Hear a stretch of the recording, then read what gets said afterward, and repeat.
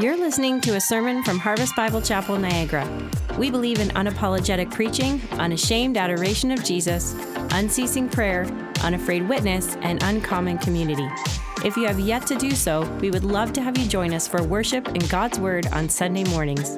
For more information, visit us online at harvestniagara.ca. Thanks for listening.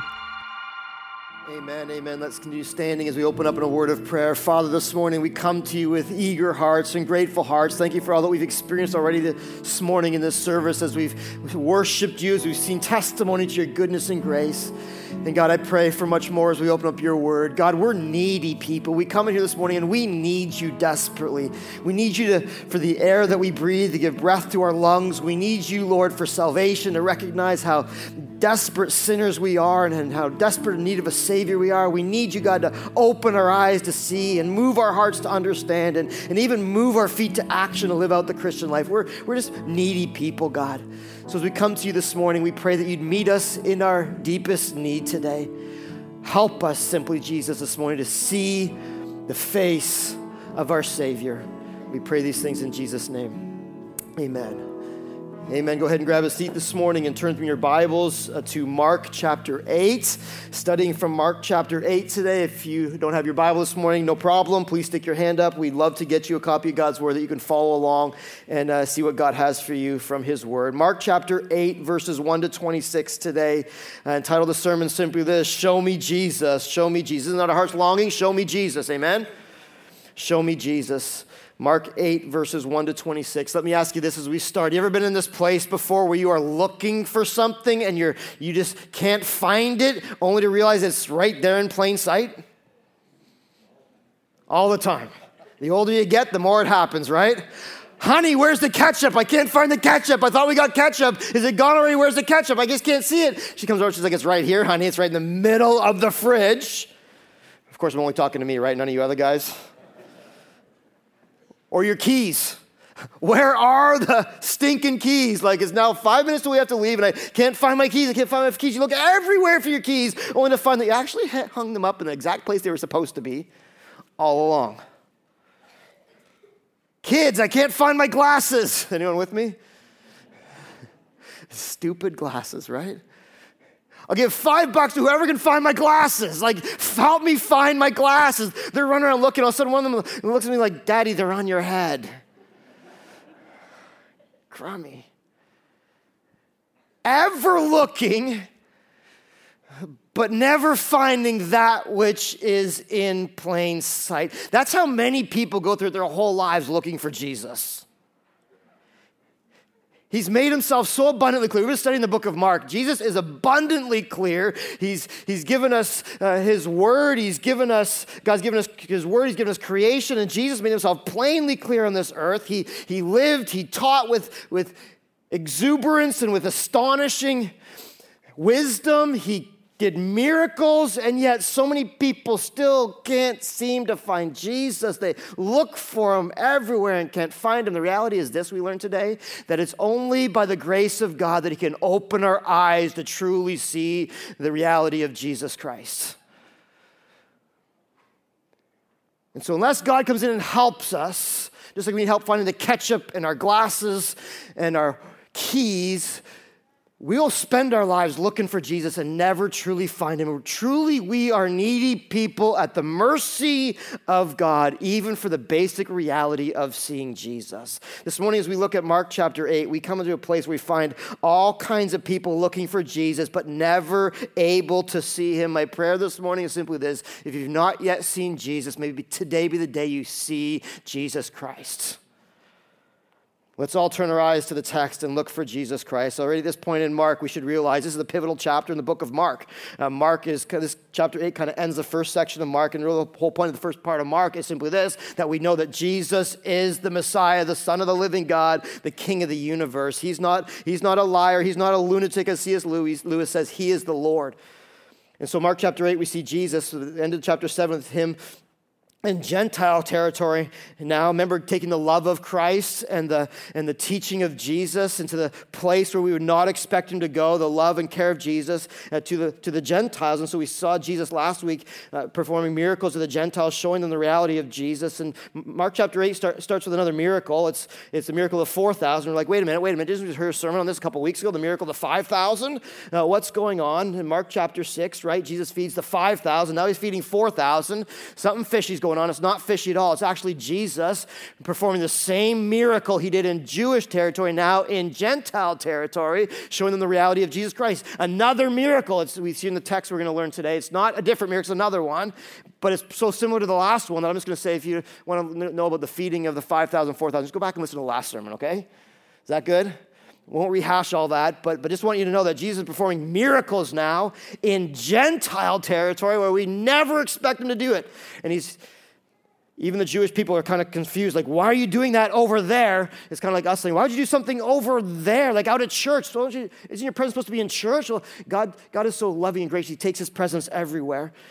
And if you see at the end of this, starting at verse 11, we're going to look at verses 11 to 26 today. The Pharisees, still debating with all these things, they demand a sign from Jesus. So obviously plain as Jesus, the Pharisees still demand a sign. Let me read the text and we'll unpack it. Verse 11. The Pharisees came and began to argue with him. To argue with who? With Jesus, seeking from him a sign from heaven. Let's just say it's not a good idea to argue with Jesus, all right? You look dumb every time. Looking for a sign from heaven to test him. And he sighed deeply in his spirit and he said, why does this generation seek a sign? Truly I say to you, no sign will be given to this generation. And he left them and got into the boat and went to the other side. Verse 14, now they'd forgotten to bring bread, and they had only one loaf with them in the boat. And he cautioned them, saying, watch out, beware of the leaven of the Pharisees and the leaven of Herod. And they began discussing with one another the fact that they had no bread. And Jesus, aware of this, said to them, why are you discussing the fact that you have no bread? Do you not perceive or understand? Are your hearts hardened? Having eyes, do you not see? And having ears, do you not hear? And do you not remember when I broke the 5 loaves for the 5,000? How many baskets full of broken pieces did you take up? Remember, 12 baskets? And they said to him, 12, and 7 for the 4,000. So Jesus even saying these are 2 different miracles. So let's just end that debate, right? How many baskets full of broken pieces did you take up? And they said to him, 7. And he said to them, do you not yet understand? And they came to Bethsaida, and some people brought to him a blind man and begged him to touch him. And he took the blind man by the hand and led him out of the village. And when he had spit on his eyes and laid hands on him, he asked him, do you see anything? And he looked up and said, I see men, but they look like trees walking. It's all fuzzy. Then Jesus laid his hands on him again, and he opened his eyes, and his sight was restored, and he saw everything clearly. And he sent him to his home, saying, do not even enter the village. All these stories revolve around one thing: is Jesus giving spiritual sight to those who don't see. Let's just unpack this verse by verse, starting at verse 11. Let me encourage you to write this in your notes. Point number 1: this whole "give me a sign" mentality actually reveals my closed eyes. The "give me a sign" mentality actually reveals that my eyes are closed. This is one that we can relate with. And this is one that's in every 4 of the Gospels, this whole demand a sign thing. I think it's in there because, man, isn't our human tendency? We've seen Jesus do so many things in our lives and in our church and all around us, and yet somehow we still get to this place. Isn't it baffling to you? Our own fickle human hearts is baffling to me. We get to this place where we're like, okay, God, now give me a sign this time. Never been there?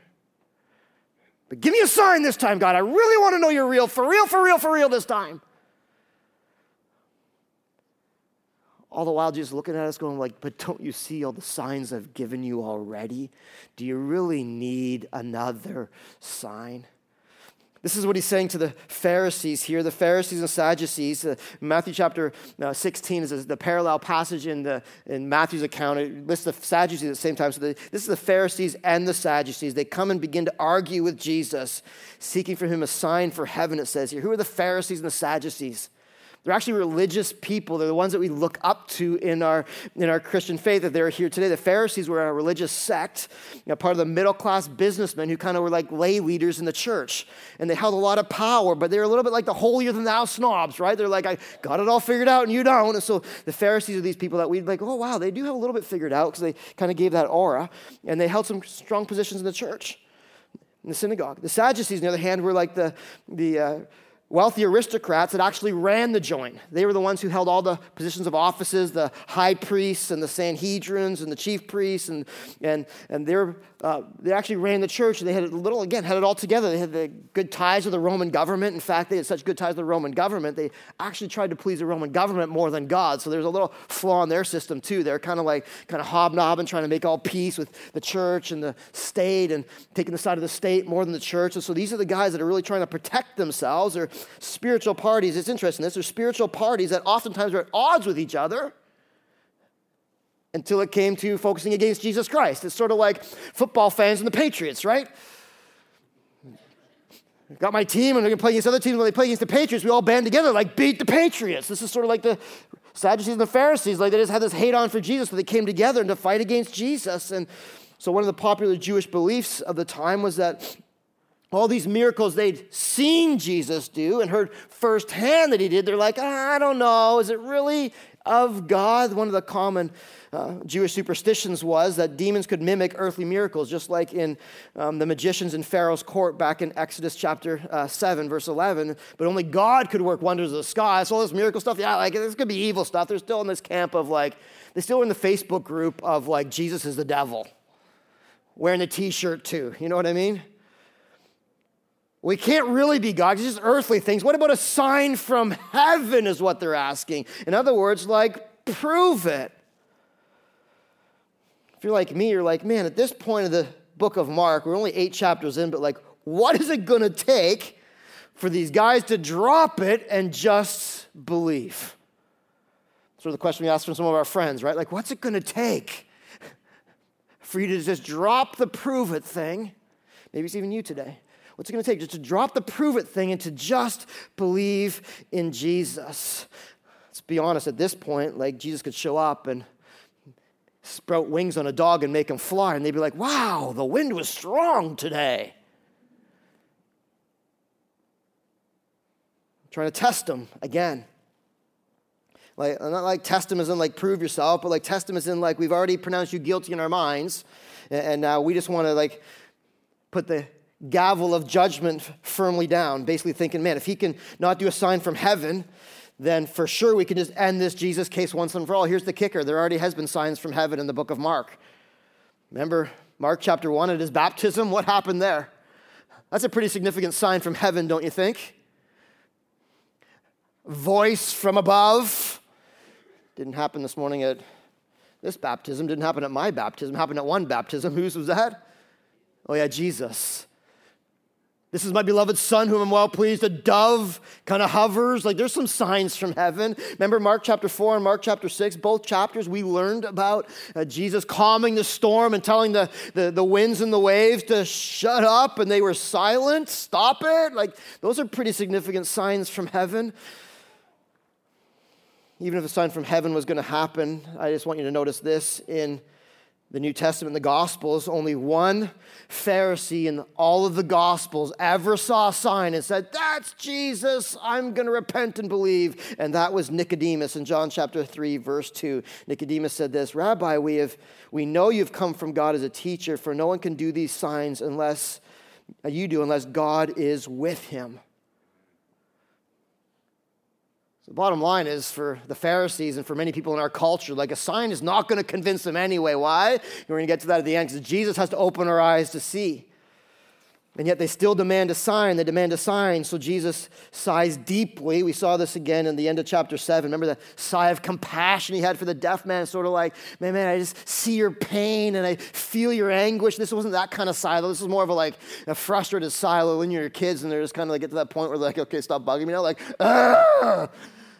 It's sort of the sigh that Jesus gives in this point. Why is he so exasperated? And why does he say this? Why does this generation seek a sign? Why do you need a sign? Truly, I say to you, no sign will be given to this generation, because he has already given them enough signs that they ought to believe. I've given you all the signs that you need. In fact, Matthew chapter 16, again, the parallel passage of this in verses 1 to 4 gives us deeper insight into this.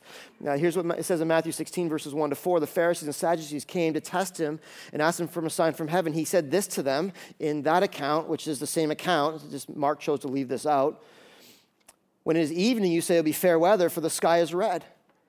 And in the morning, it'll be stormy, for the sky is red and threatening. Ever heard the red skies at night, sailors? Red skies in the morning, sailors? Oh, wow, it's in the Bible. Look at that. You know how to interpret the appearance of the sky, but you cannot interpret the signs of the times? In other words, guys, you're better at meteorology than the Channel 4 weatherman. Like, it's not that hard to figure out. And it amazes me that you're so good at meteorology, you know what the weather's going to be tomorrow, but all the signs that I've given you about Jesus Christ, like the Messiah, the Old Testament prophecies, 300 prophecies foreshadowing Jesus Christ. You know the Old Testament. Can't you see the signs? You can read the skies, but you can't read the scriptures?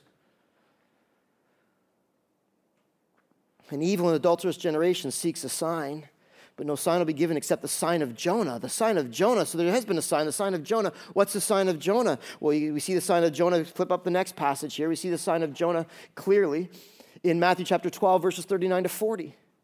Again, they're asking for a sign. An evil and adulterous generation seeks a sign, for no sign will be given except the sign of the prophet Jonah. For just as Jonah was 3 days and 3 nights in the belly of the great fish, so the Son of Man will be 3 days and 3 nights in the heart of the earth. In other words, Jesus is like, remember that miracle? Again, for those of you who doubt miracles, Jonah was just like this superstitious thing or whatever. Jesus just said it was true. Notice that? Jesus said Jonah happened. So what do we say? Jonah happened, right? And so Jesus says the sign of Jonah. That was a foreshadowing Jonah. Remember they get swallowed by the whale? And then they regurgitate it out, and great things happen. Like, that's just a sign of what's to come for Jesus. Jesus is going to spend 3 nights, not in the belly of a whale, but 3 nights after suffering death on the cross, 3 nights in the grave, only to be raised again to give newness of life. In other words, the cross.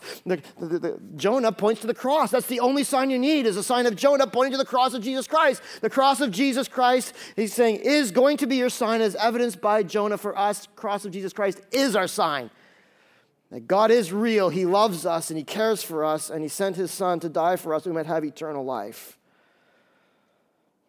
And saying to the Pharisees, if you can't see this, then nothing's going to make you see. If you can't see the cross from this side, then I'm not sure what is going to make you see apart from a miracle of Jesus Christ. It's true as we study this, you always have to stop and pause when you get to this point in text and say, man, what's God trying to teach me? What's God trying to teach us? Nothing's in here by accident. It's all on purpose. This whole Pharisees demand a sign. I think what God's trying to teach us is so indicative of our generation, our culture, maybe even our hearts today. This idea for God, prove it again, prove it again, prove it again, when Jesus really has nothing more to prove to us. You know what the demand for a sign really is? It's really an all about me mentality that really expects God to jump at my every whim and to meet at my every little demand and to really revolve around me instead of me revolving around God. Here's what this, prove it to me. Maybe you have this morning. I just want to encourage you, if you do, like, we can just drop it today. Here's the encouragement of this. What a prove it mentality really is. It's demands. It's demanding from God what I think he should do and how he should do it and when he should do it. It's an expectation. It's not even an expectation on God. It's putting my expectations on God. And ultimately it's rejecting God for who God really is. For God has given us all that we need in the scriptures. And yet, how many times do we even say this? If only I could touch and experience God once more, then I would truly, truly, truly, fully believe. And yet, God then comes and does some great things in our lives, and yet we still find ways to pass it off and next week demand another sign. Think about this, how many times you've asked God for a sign, and so God comes and saves that life from the horrible accident, allows that person to be restored to a healthy life when there's no real physical way they should, and then we just say, wow, the doctors were great in that circumstance. God, give me a sign. Prove yourself again. Or we ask God, we say, God, prove your reality by restoring this marriage. And God comes in and supernaturally restores the marriage. And he's like, oh man, that marriage got restored by this self-help guru, man. He did such wonders in their lives. Or are they ever strong people? And we miss the signs that God gives us. Ever done that? Prove it, he proves it, and then we want another sign? Or maybe it's this, we're in such financial need, and for some reason the check shows up at the door, and you're like, wow, we are lucky today. God, prove yourself again. We beg the Lord for circumstances. God, this circumstance, just do something in the circumstance. Show me you're real, do something in the circumstance. And he comes and he rearranges our circumstance, and we're like, wow, what a coincidence. On our merry little way. Missing the reality that God is constantly proving himself to us and is not obligated in our lives to prove himself in any other way than what he has sovereignly designed to do so.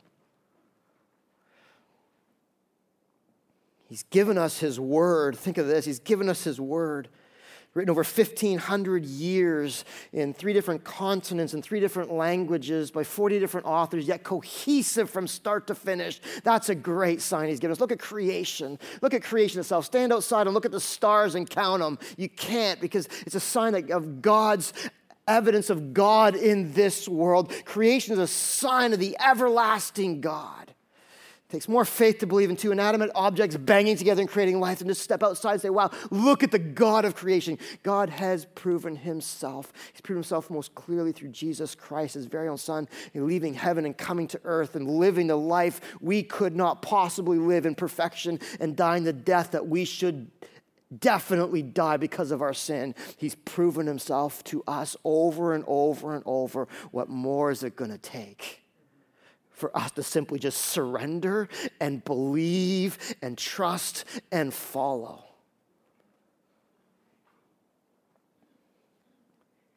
Honestly, the give me a sign mentality is just a sign of unbelief and an excuse to continue living in our unbelief. If you're there this morning, I ask you to pray right now, God, give me belief where there's unbelief. If you're prone to that this morning, God, help me drop my sign mentality and just trust. Give me faith. Pharisees and Sadducees were blind as bats when it came to Jesus. And yet you look at the disciples who were supposed to be so enlightened, and they were just as prone to short-term blindness as the Pharisees and Sadducees. And so Jesus takes all these things and he's teaching them lessons as he teaches us. Point number 2 as we get to the next section, verses 14 to 21, is this: beware of religion that skews my view of Jesus. Beware of religion that skews my view of Jesus. And just like Jesus longed for the Pharisees and Sadducees, see me plainly, just see me plainly. So he longs for his disciples to not get distracted or dissuaded, just to see him plainly. Some may not be legally blind in the Christian faith, but so often their sight function is so limited they may as well be. So look at the disciples. We resonate with the disciples, right? That's what I love about them. I'm not talking down to you today. I am one of the disciples for sure. So here's the disciples in verse 14. They'd forgotten to bring bread, and they had only 1 loaf of them in the boat. And so they're starting to think about it. Hey, did you bring lunch? Nope. Did you bring lunch? Nope. Did you bring lunch? Well, who brought Subway? I thought you were supposed to stop at Subway on the way by. We don't have any bread. Shouldn't be really a debate. Remember, we just saw Jesus. They were with him when he fed the 5,000, when he fed the 4,000. This should be the last thing on their minds. But yet Jesus, in all of his wisdom and grace, he doesn't get... I'd be like, would you stop it, you morons? Jesus is so calm and compassionate. He's asked them some probing questions, right? And he uses this they're talking about bread to teach them a spiritual reality about the Pharisees and Sadducees, about their blindness. And he says, watch out. Caution them, saying, watch out. And speaking of bread, let me use this as an illustration. Watch out for beware the leaven of the Pharisees and the leaven of Herod. Hey guys, just watch out. You just seen me do all these miracles, and you saw the Pharisees and Sadducees could not see me even though the miracles. I just want you to watch out and not buy into their worldly religious philosophies that'll help you not see me instead of clearly see me.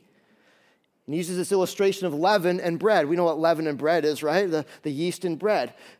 Clearly, you use yeast in bread, your bread overflows to overflowing. You don't use yeast in bread, and it's unleavened bread. Disciples would have understood this from their day. what Jesus was trying to teach them was the yeast influences the whole loaf. And he's trying to teach them that a little bit of bad yeast can influence the whole loaf of bread and make it unfit to be edible.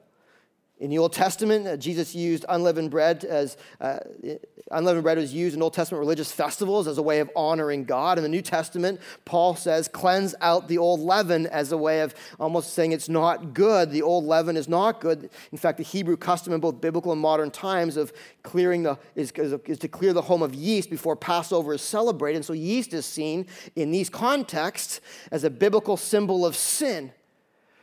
And Jesus is saying, watch out that you don't buy into their philosophies, you don't buy into their blindness, and you end up with this little bit of sin spoiling the whole reality.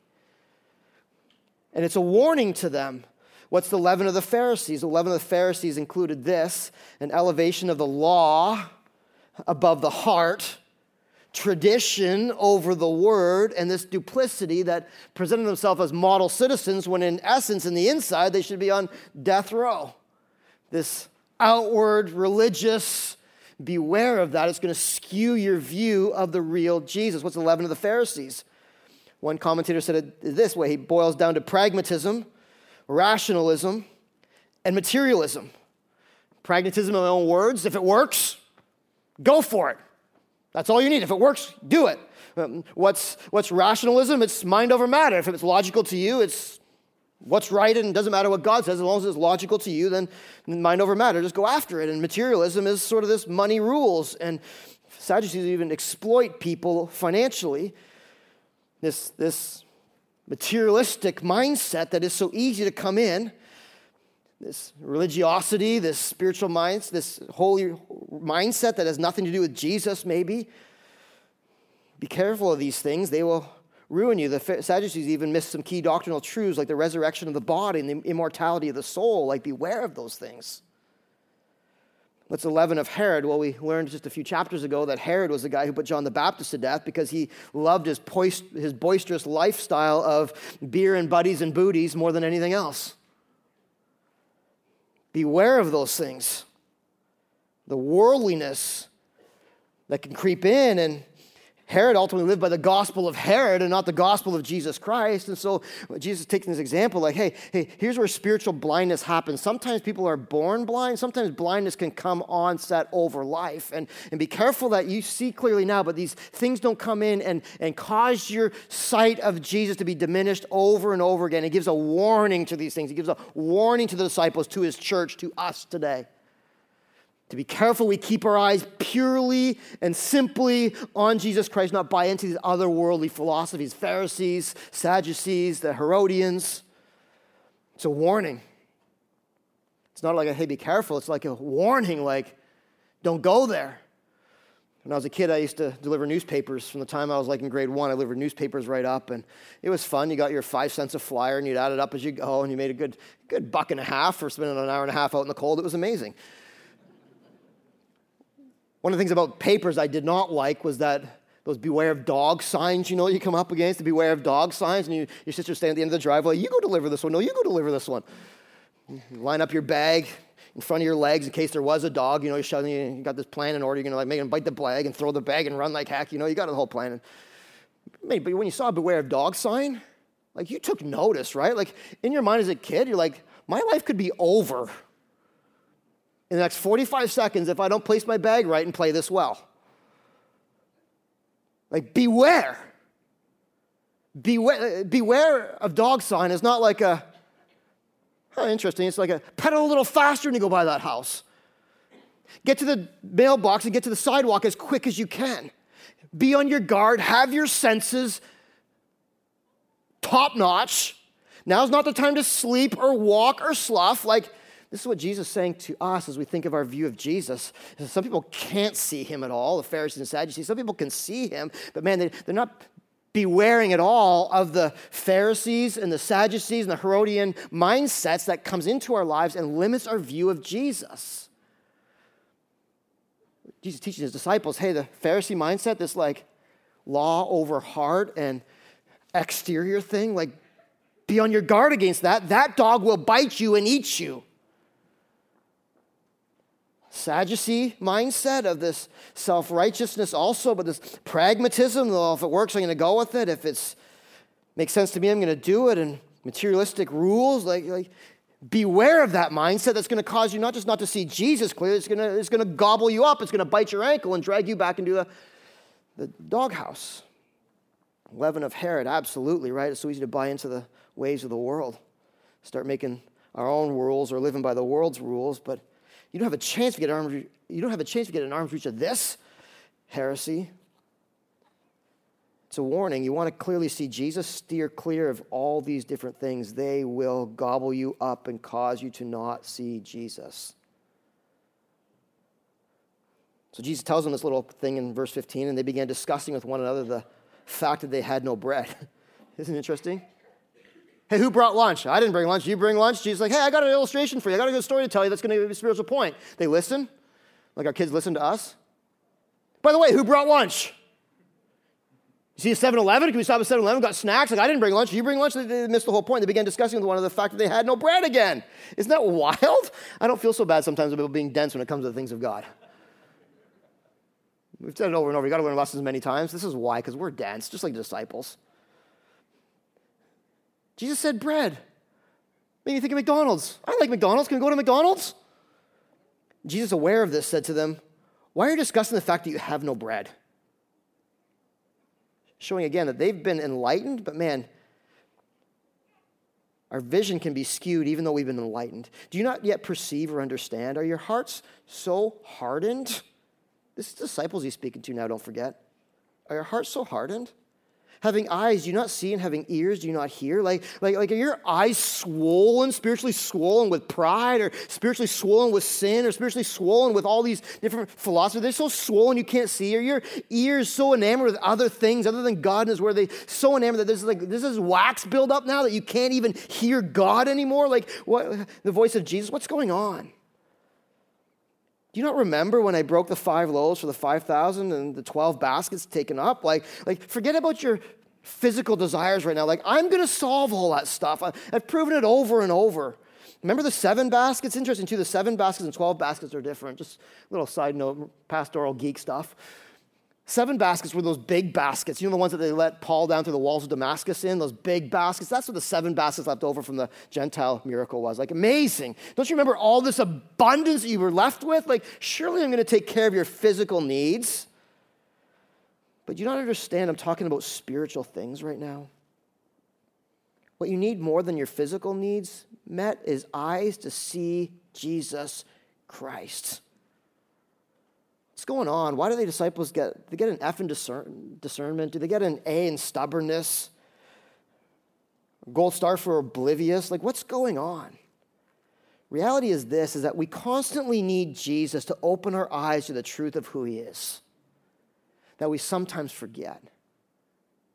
We're so needy of Jesus. We need him not just for salvation. We need him to continually open our eyes to see the truth of Jesus, or else we'll end up walking through our lives with this facade of thinking we know all about Jesus, but missing the true sight of who Jesus really is. We need Jesus to give sight to our souls desperately and deeply. Let me ask you this. Even when you come to church, when you get to your Bible reading, when you go through your daily routines, are you asking Jesus for eyes to see him plainly or clearly? Or do you figure at this point you got it all figured out by now? Are you asking for another glimpse of Jesus, for more truth to be revealed, for your eyes to be opened wider? Or are you content with where you are in your spiritual faith? Are you content with just a little bit of sight and maybe a lot of blindness? Or do you want your eyes wide open to the reality of Jesus?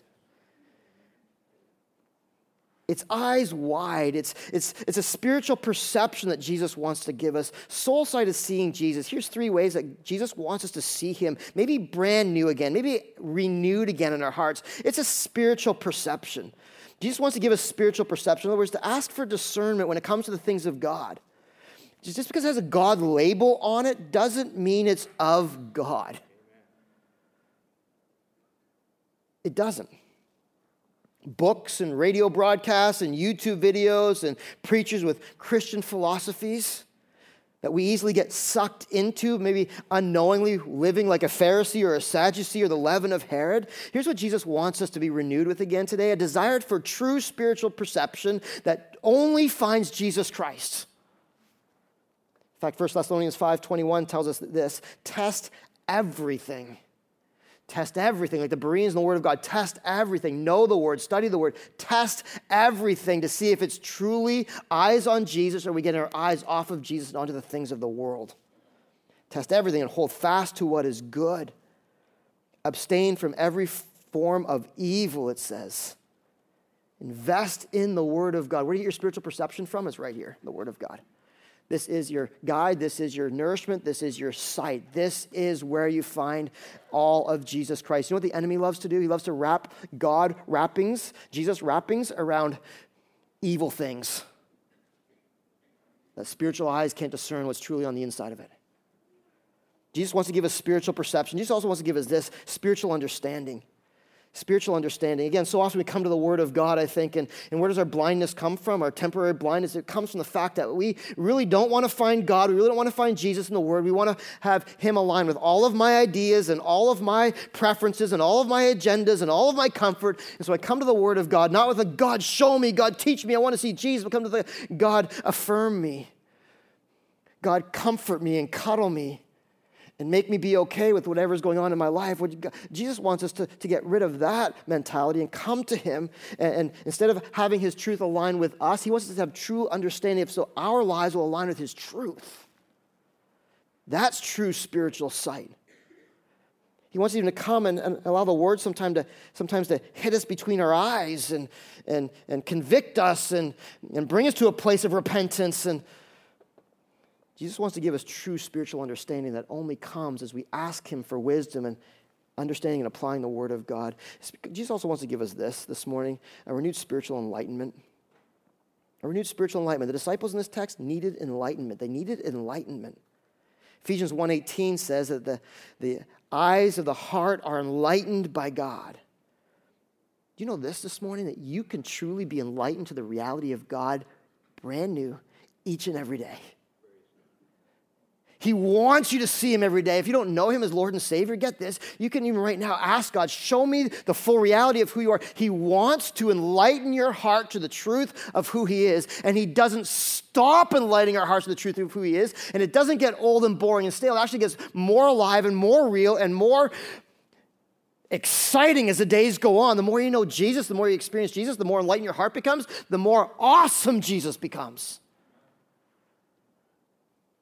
That's true spiritual enlightenment. When you ask Jesus for this, when you seek Him, it says in Jeremiah 29:13, when you seek Him with all your heart, you will find Him. You will find Him. Jesus does not want to be hidden from our lives. He does not want His path hidden from your path. Here's what spiritual enlightenment is. It's not just knowing Jesus and Philippians 3, considering everything else rubbish compared to knowing Jesus Christ. But get this, Jesus wants you to know His path on this life. The faith highway that leads to Truth Avenue, that leads to Obedience Drive, that leads to the Way Street and finds yourself at God's house. God wants you to know that path through spiritual enlightenment. He wants you to drive Faith Highway that leads to Truth Ave and Obedience Drive, which makes a right on Way Street, which finds yourself at God's house. God wants you to be enlightened to the full reality of what He has planned for your life. God's plan for your life is not a mystery. It's not something you have to discover. God wants to open your eyes to see it.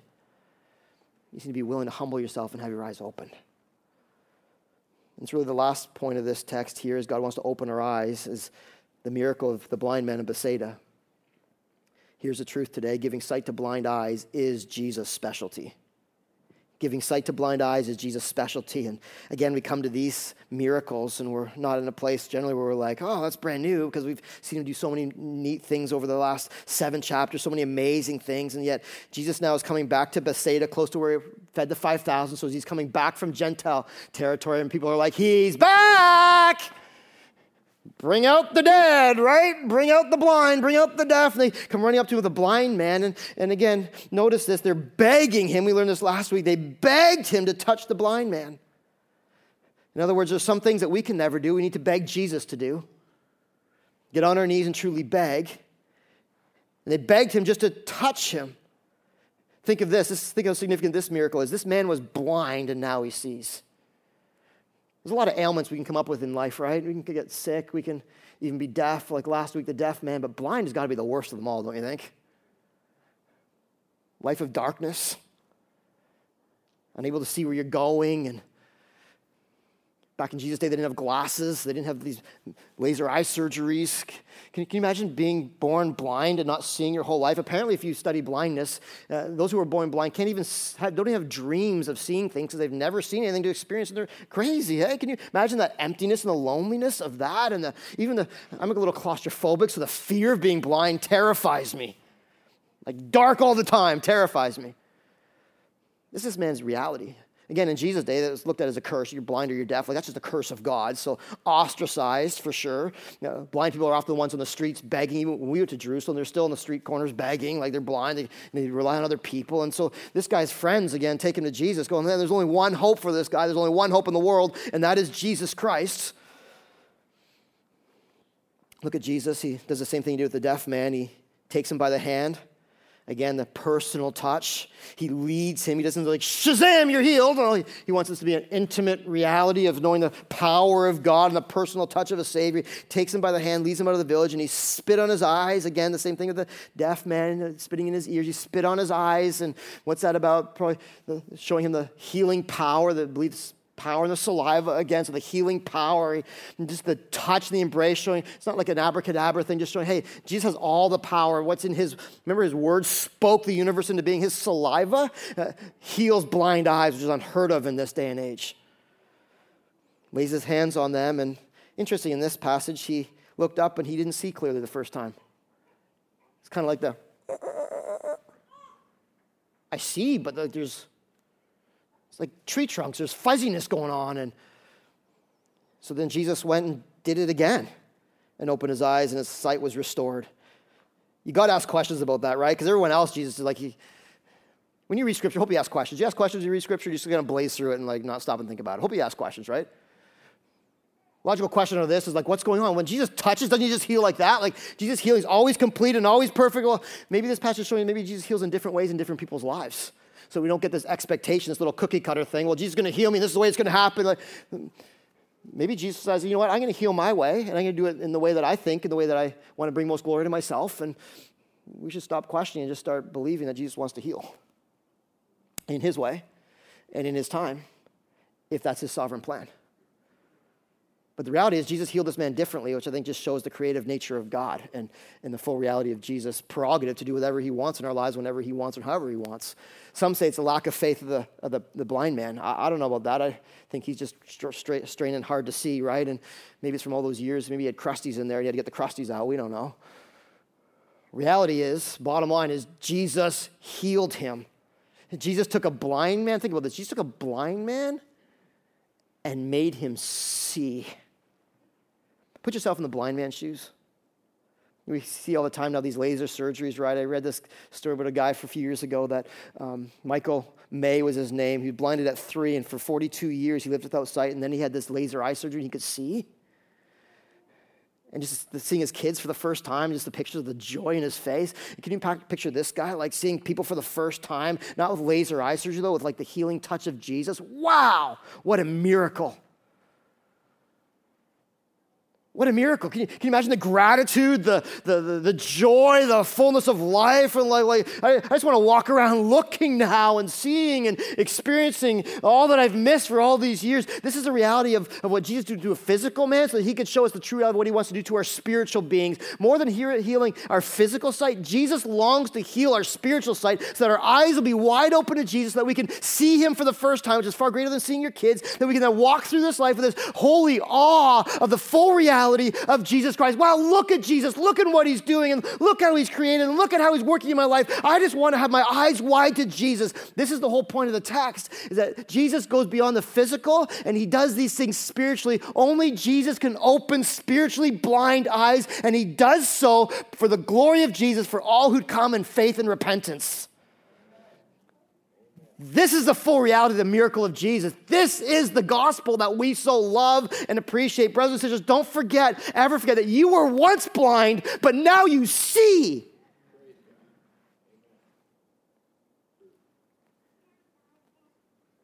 awesome.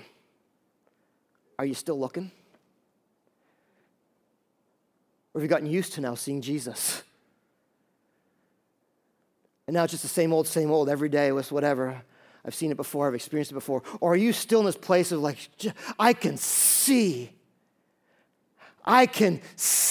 Jesus, and I want to experience and see more of Jesus. Jesus, open my blind eyes, and now my whole life revolves around seeing him and his work and his activity, and I'm never going to be done seeing Jesus. I can't get enough. I just want to experience the full life that Jesus has me by simply seeing him with all that he's designed me to see him with and experience in him. I was blind, and now I see. This is what Jesus came to do. Isaiah 9, verse 2. Prophesying about Jesus Christ, the people who walked in darkness now have seen a great light. Those who dwelt in the land of deep darkness, on them the light has shone. Jesus came in Matthew to bright light shining over the whole earth. In Isaiah 42 and Luke 4, he came to open the eyes of the blind. In John 1:5, light shines in darkness, and darkness cannot overcome it. In so many different places, Jesus came to cause us to see. Remember Paul on the road to Damascus? Why did he make him blind? Why did he make him blind? Only to restore his sight, because he wanted to show us the spiritual reality of what Jesus does. He wanted Paul to see the full reality of his darkened spiritual state. I've got nothing without Jesus. I am as blind as a bat. I can't see anything. I am hopeless. I am fearful. And yet Jesus opened his eyes to show him the full reality, the power of God in a spiritual sense. And that's what he's done with us as believers. Please don't stop rejoicing in the fact that you were once blind, but now you see. And this morning, if you're here and you don't see Jesus, you might know all about him. You might have been dragged to church here by your mom and your dad or your brother or your sister, your cousin, your uncle. You might be here for a baptism, but here's the reality. You're here for more than just a baptism. You're here for more than just to sing some songs and hear a sermon. You're here that Jesus would open your blind eyes to see.